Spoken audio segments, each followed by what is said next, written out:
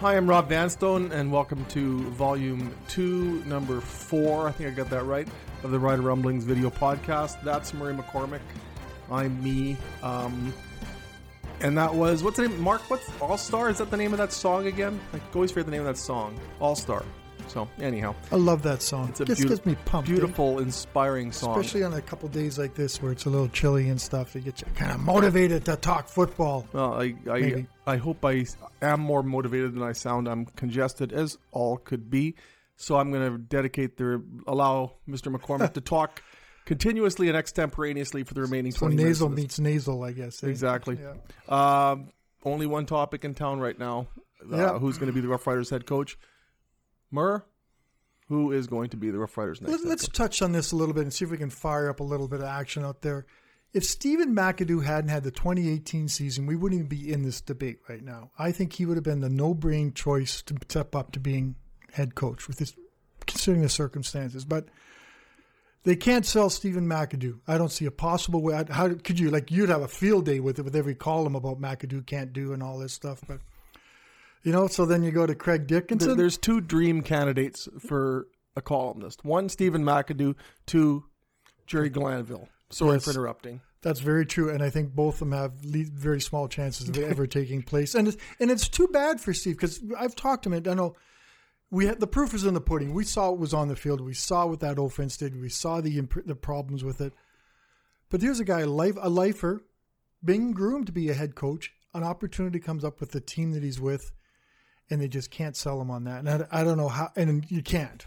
I think Jerry O'Day's much smarter than that. So you take him out of the equation. Here's a question, though. Do you allow optics to dictate your choice? If you're Jeremy O'Day and you've interviewed a handful of candidates, say, and you're firmly of the belief that of the 5 of them or 4 of them or whatever, that Stephen McAdoo interviewed most impressively, that he's the most prepared to be the head coach, do you, in good conscience, making your first major decision as a Rough Riders general manager, allow optics and public sentiment to influence your decision, or do you do what you think is the right thing? Let's say he interviewed exceptionally well, and you're Jeremy O'Day, and that's the conclusion that you've reached. It's like you went speed dating, and of the 5 people you sat across the table with, the one you would most like to take on a second date is Stephen McAdoo. Yep. How do you act against your conscience? What kind of tone does that set for your tenure as a general manager if you allow optics to override logic as you've determined it? On the other side, the optics do define what's going on, and they do. Do we blame Stephen McAdoo for everything that happened? Like Zach Claris getting injured. He had no quarterbacks. Receivers weren't great. No, so he didn't have much to work with. Compared to the defense, he didn't have a heck of a lot to work with. So he has to deal with that. But I don't know. I just think the Rider Nation is all looking at this to be the hire, the one to follow the one up on Jeremy O'Day, which, in 6 days and it looks like a home run. I just can't see this. So maybe you talk. What's the selling point on McAdoo other than he's a long CFL lifer? He won a Grey Cup, pretty good offenses wherever he's gone till last year. And how do you sell that? Maybe that's a lot of the sell. You say, look, this man has been a Grey Cup champion with the Edmonton Eskimos. Chris Jones, in whom we entrusted a lot, thought enough of Stephen McAdoo to make him an assistant head coach, the right-hand man, basically. And take a look at 2017 when the Rough Riders led the league with 35 touchdown passes, and seldom was there a reason for anyone in the media to talk to Stephen McAdoo and ask. Nobody asked him what's gone right in 2017. I did. A lot of people asked him what's gone wrong in 2018. And to his credit, he stood up and answered that. And I know the answers. And that's a trait that could serve him well because he is accountable. Because people didn't like his answers. They didn't find him in depth enough and stuff. Well, he's not going to tell you everything he knows because other teams watch us. So he's got to keep his information close to him. But he wasn't happy. He heard the boos. He heard everything going on. He knew the blame. He sits up in the box. So he was accountable, very accountable. He doesn't really like dealing with the media. He would always say something, look at me and go, well, I don't either. Like right now, for example. That's true too. But dealing with me, but I think you're nice. But he would always kind of have a word or two for me to see my face. And I go, well, do better. We're not talking to you. So he was, but that's another part. Yeah, but do you want, as Jeremy O'Day on the other side, do you want to take on justifying your head coach as your first hire when you could maybe find another guy who would maybe step in and be a little less controversial, but maybe a little more disruptive. But I don't know. And this is all founded on the supposition that of the candidates, if Jeremy O'Day were to look at them and say, I really liked Stephen McAdoo then, and we don't know that, but I'm just speculating about or ruminating about the degree to which optics should be allowed to dictate the decision. Well, you'll be the optical guy, so you'll be the one. So is he ready to read in our paper every day? Rob's ripping their head coach because they hired the wrong guy. Well, one thing last year did prepare him for is the fishbowl. Yeah. Because I think there was as much, if not more, criticism of Stephen McAdoo than there was Chris Jones. That's very true. So he might be ready from that standpoint. I don't think he's going to be walking in thinking that this is Disneyland. So again, I'm not saying that Stephen McAdoo is the right choice or the wrong choice. I'm just arguing that optics might not be the right basis on which to decide the head coach. Well, there's a community-owned team. There's a community-owned aspect of it, and he's got to do all those kind of things. So, I mean, we don't know. I think if I had to bet, I would say Craig Dickinson at this stage. I think it's shaping up that way. But the thing is, everyone wants to know right now, and we have to let the process go through the process. Like Jeremy O'Day's out there interviewing people all the time, and we're going to keep hearing more interviews. I know yesterday's big news was the fact he interviewed McAdoo and Dickinson. Well, yeah, he said he was going to interview internally, so that's not a surprise. And those are the candidates. Those are the candidates. So he's got to do that. I think he's out there pounding the pavement. He's probably visiting a lot of guys in a lot of airports. Let's meet here and we can go there and talk. And he's going to come up with the guy he wants, the guy that he needs. And as I joked on Twitter, he sounds like he's describing Ken Miller a lot of the time. I thought about that. Like Ken Miller wasn't a glamour hire. No, he wasn't a marquee hire.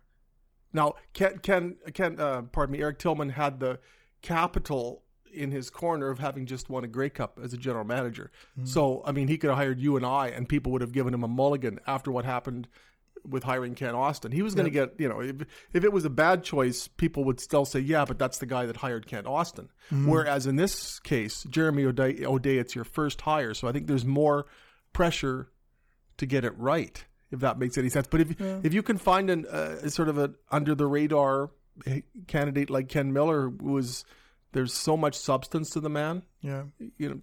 What if he were to see that in one of these candidates that nobody's clicking their heels about? Ultimately, what happens on the field will prove or disprove the wisdom of whatever choice they make. But they're in a situation now where I don't think they're going to get for lack of a better term, marquee candidate as the head coach, because there doesn't seem to be one out there.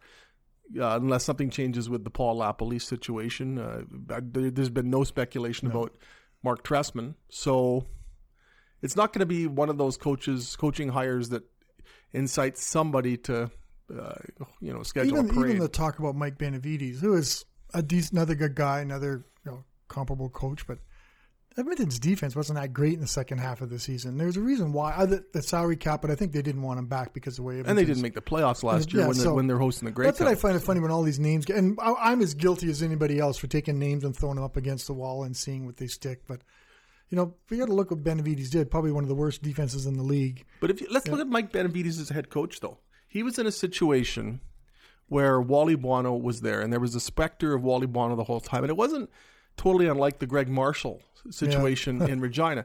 And they still had a pretty good record in BC despite all that. Mike Benavides has never had a chance to be a head coach without the former head coach hovering over him. Even if there wasn't meddling or anything like that, there's still the shadow of a Wally Buono there. There still was the shadow of a Ken Miller here in 2011.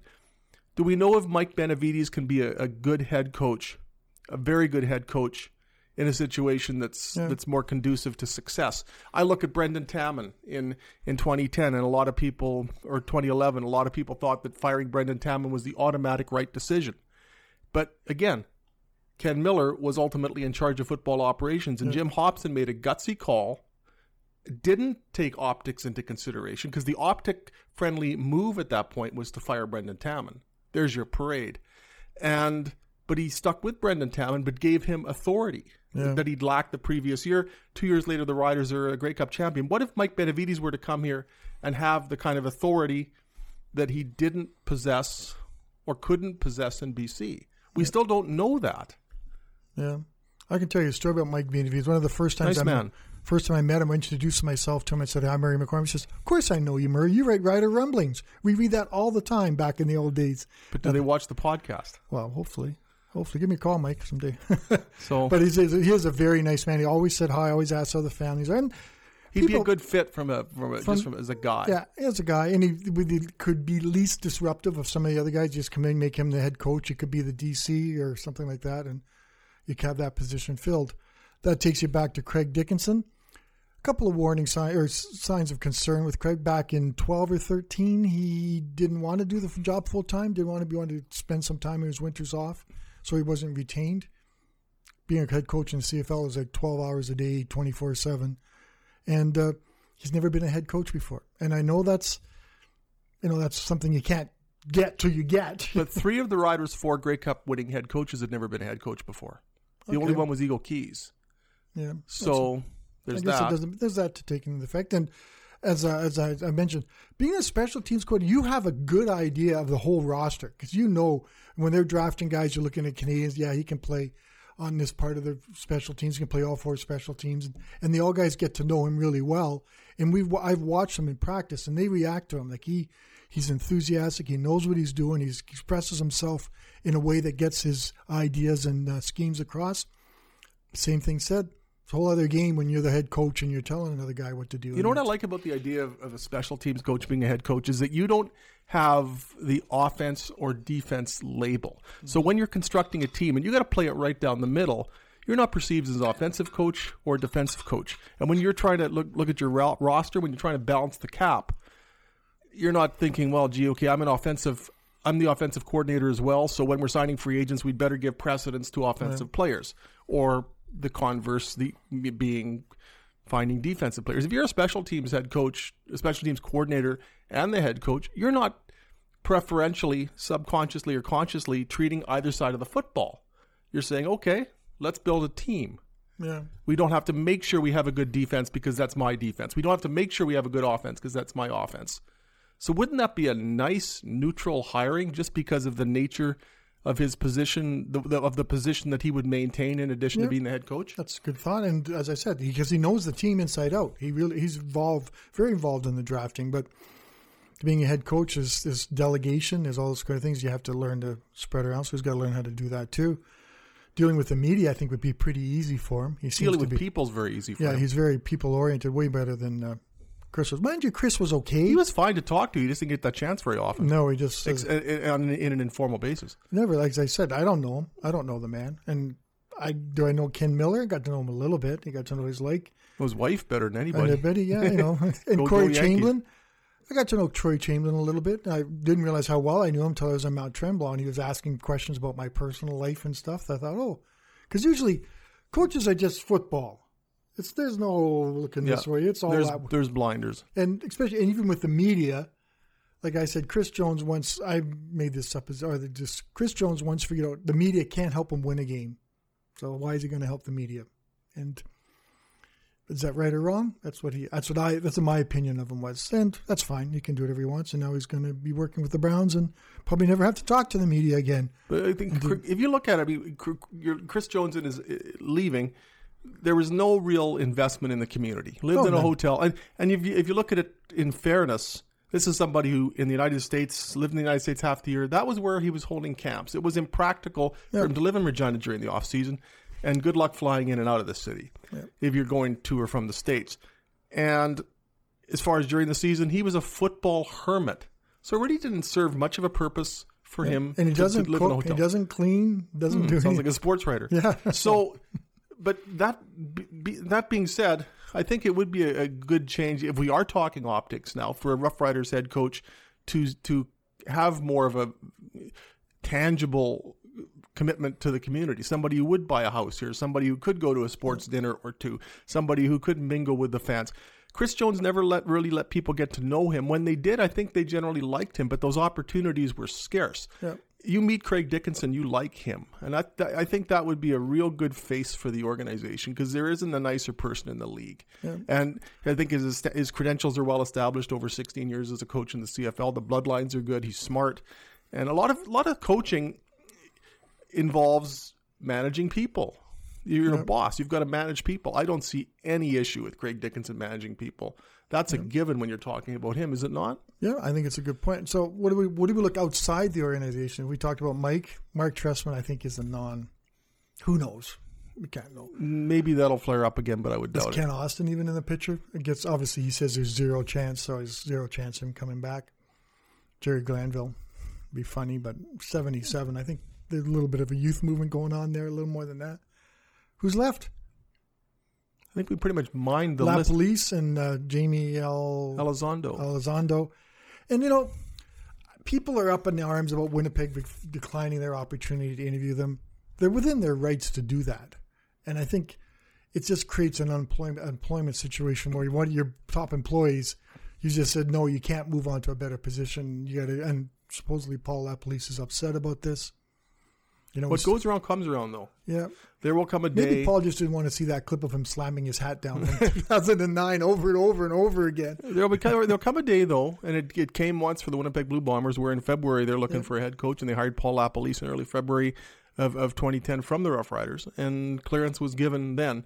Who took over as OC for them when they did that? I'm sure there will be a day when down the road where the Winnipeg Blue Bombers once again in February, March, are looking for a head coach, and they'll be asking people, can we talk to your people? Yeah. It's a very small tent that they live in. Should they allow them Absolutely. to talk? Yeah. Absolutely. They're not so far into the game that they should be holding people back. It's still January. Look at the weather. Football season isn't anywhere. Do you remember him coaching Winnipeg, though? Do you have any sort of memories of that? It was a 2-year stint. I don't really remember him. Got him to a Grey Cup. Did he? That's true, eh? 2011. That's true. That's pretty good. They didn't win, though. No, but that had been a team that had been... They've been down. He took over a team that needed a lot of work, and in year 2 got him to the Grey Cup. So there was that, and got the shaft subsequently to that. Never really...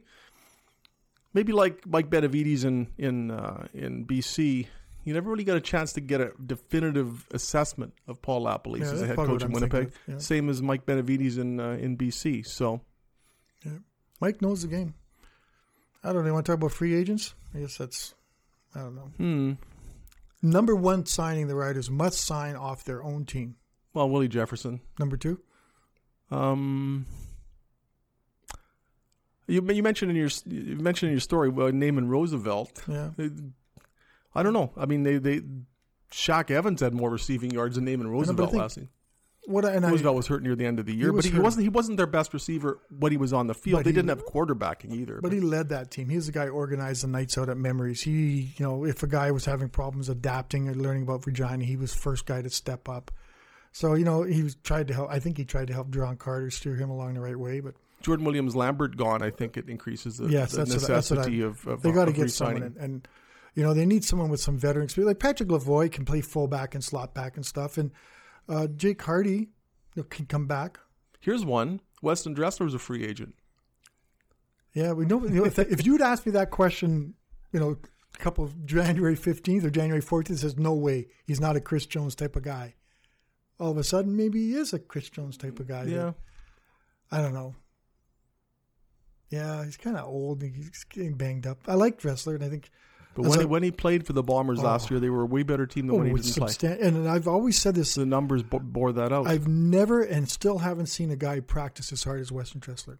Never, ever, not in my life have I seen a guy put in every practice, every step, every route was like it was the most important route. And I always respect him for that. And I think if people go to a practice and wherever, then you watch Weston Dressler and you see how you got to practice to be a pro. And he truly sets a standard in my mind. The Don Narcisse Roger Aldag school of you're there to work. You've got to make the team every practice. That's like Jason Claremont was like that. And Duron Carter was never like that.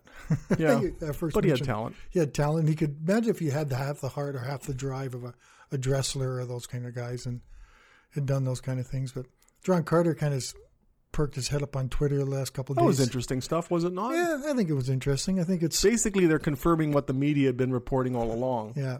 and but which the team denied vehemently at the time. Yeah. But I'm the one who missed the fight, so I was like, do you want to show you the tooth I was getting yanked? That day. They should have yanked your whole head for making me cover practice. I don't know. That was far enough away. I'll give you a bit of a mulligan on that because it was down on the other side of the field, and we always watch now. It's going to be interesting to see what happens with Duron Carter if someone wants to pick him up. Somebody will. So talented. Just think last year when we were talking about him playing both ways, a generational type player, kind of guy that's going to change the way the CFL is thinking. And he's only 28. He can still be that guy. But found out he really couldn't be that guy under the current. Well, they totally messed his situation around last year. Put your best receiver at cornerback. That's really ingenious. Yeah. So whose fault's that? Maybe that doesn't help Stephen McAdoo's case. Is that McAdoo's back? Exactly. I have a doctor's appointment, so I must run that's walk very good. slowly. You want me to read this? Murray, please read the thing at the end. Thank you. Sorry to so abruptly terminate the podcast. Today, I just wanted to say that Rob is looking good. He's if you follow him on Facebook, he's being accountable himself, trying to eat better, sleep better, work out a whole lot more, and maybe there'll be less to see of us as this podcast progresses. I hope so. Week by week, I want there to be there's some kind of difference visually. Well, I can see it already now. You shaved and you didn't cut yourself. I got myself somewhere around there. Oh, okay. Anyway. Well, we're here. You go. I love doing this part because I love being Please rate us on iTunes and leave a review. It helps us grow the podcast. If you'd like to send us a question, you can email me. Email Take Rob. Two. Sorry. Boo. Let's try that. If you'd like to send us a question, you can email Rob at rvanstone@postmedia.com, and we might read your question on the show. And as an added bonus, we'll answer it too. We're trying to grow the podcast, but not the podcasters. I may have used that joke before. That's a good cast. For one podcaster, I'm another podcaster. Thanks for being with us. And here's to Ron Lancaster from the podcasters. Take care.